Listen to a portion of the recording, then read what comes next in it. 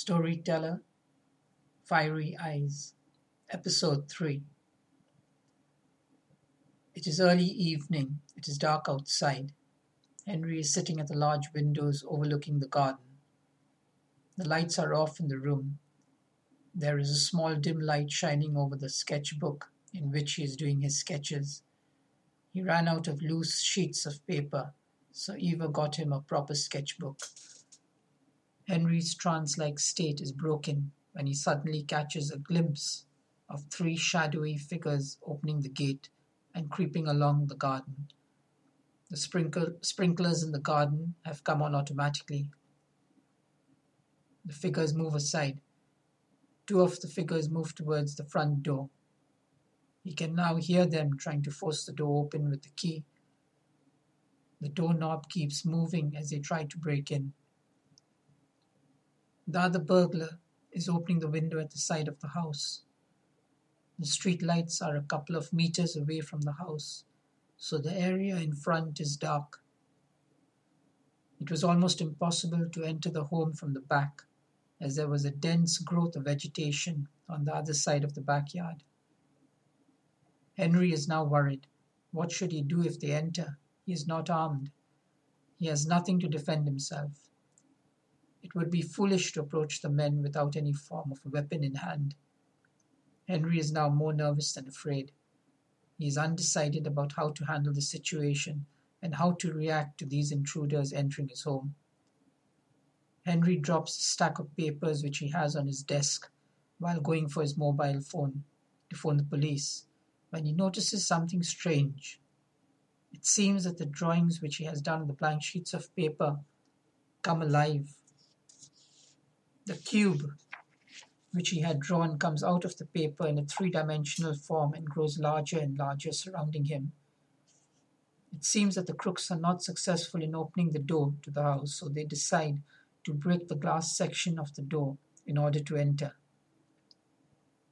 As the glass gets pounded from the outside, Henry decides to phone the police or just raise an alarm. Henry will use the element of surprise on the criminals. He switches on all the lights in the house. The men are now about to enter. The third man is getting in through the window. All the men are armed, two with guns and one with a knife. The stars which he had sketched on paper seem to rise from the white sheets of paper and move towards the door and the windows through which the thieves are climbing through. The man at the door instinctively throws his knife aimed at Henry. The knife bounces off the large force field of the cube in which Henry is now standing, and it falls to the floor. The spinning electrically charged stars, which are like hazy forms of light, strike the other two criminals and they fall to the floor in an electrocuted state,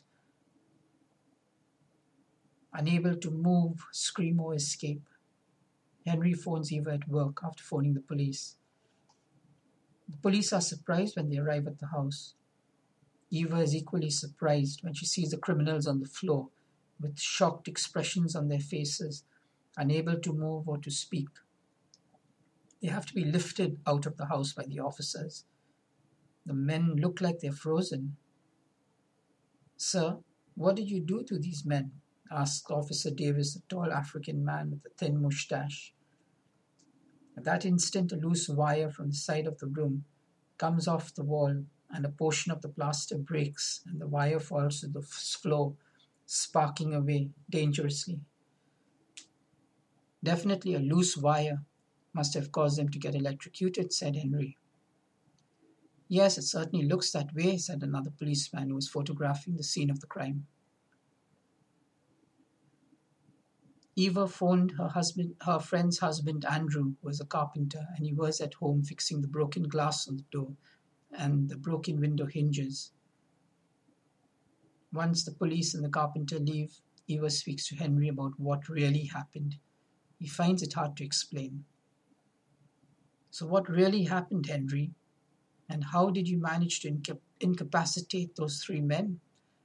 I hope that you didn't do anything foolish," said Eva with concern. "I admit I was nervous because I didn't know what to do. I thought of throwing some of the paper weights which I have on the desk here," said Henry, picking up a snow globe. I'll need to get some alarms fixed into the house. This neighborhood is not safe, not like when my parents were living here 40 years ago. I'll tell you what happened. It was almost magical. You know the sketches which I do when I go into a trance? Those sketches seem to come alive on their own, as if by magic. The sketches fell to the floor by accident. The sketch of the cube became a shield which protected me from the knife, while the stars I had drawn became three-dimensional stars, which hit the thieves coming in through the windows. Here, said Eva, take these papers with your illustrations and show me if they come to life now. I don't think it works that way, said Henry, as he closed his eyes and tried to concentrate to make the stars, circles, cubes, and triangles come to life. Eva kept watching the sheets with the abstract art as Henry tried his hardest to concentrate. Maybe it was just your imagination, said Eva. I hope that I'm not losing my mind. I cannot remember who I am now, and I could even be losing my marbles, said Henry with a smile. I don't think you are, said Eva. Come, let's have dinner and make sure to check all the doors and windows before we tuck in tonight. Crime in the city has been increasing. The local newspaper of the area is constantly reporting the rise of crimes. Old age pensioners are being attacked in their homes. The story of violence in the neighborhood is spreading like a virus to all cities all over the world. Every life in every city, in every neighborhood is being affected by the story of violence as the forces of evil shroud humanity in its mantle of darkness. It was a Friday night, the time when every family gets ready to rest in front of the television after a busy week of work. Eva and Henry suddenly hear a noise outside on the street opposite their home. It is the sound of a woman screaming for help. There seems to be a mugging in progress. Eva, should we do something to stop this crime, which is happening just outside our home? Asked Henry. It would be dangerous for you to go out and face the attacker. On the other hand, we need to do something. I will phone the police and inform them that there is a woman being attacked on the street, said Eva. I'll go out to see if I can scare the attacker away, said Henry. Take something with you, maybe a stick, said Eva. They could hear a woman scream in the darkness, and it was distinct in the stillness of the night. Henry did not wait. He could not wait. He picked up a large stick of wood from the side of the door. It was an old piece of wood, and he rushed out of the house, swinging it in his hand. He ran across the street in his pajamas to the spot where he saw a masked man attacking a woman. The man had a knife in his hand. The woman's blouse was ripped, and she lay on the floor in a pool of blood. The woman was injured in her stomach, and she was bleeding. He hoped that the ambulance would arrive to save the poor woman. The mugger turned around with his knife and ran towards Henry, who just managed to sidestep out of the way, but he was slashed across his chest as the mugger raced away into the darkness. Henry just about managed to swing the wooden piece of wood and give the masked man, who was about 6 feet tall, a glancing blow on the back of his head and across the back of his right shoulder. The man shrugged it off like it was a fly attacking him. Luckily, the woman was not seriously wounded. The slash on the side of her stomach was not too deep. She was attended to by the medics who arrived at the scene of the crime, and she would be out of danger soon. The man had tried to rape the young woman who was on her way back home after working late. Henry was happy that he had prevented the crime from having a tragic outcome. The young woman could have lost her life. He was happy that he had come to her assistance. The police arrived and took statements from the victim and from Henry. The woman, whose name was Kendra, thanked Henry for coming to her aid, and she thanked Eva for calling the police and the ambulance. The police detective, James Richards, also thanked Eva for calling them and Henry for trying to do something about the crime they saw.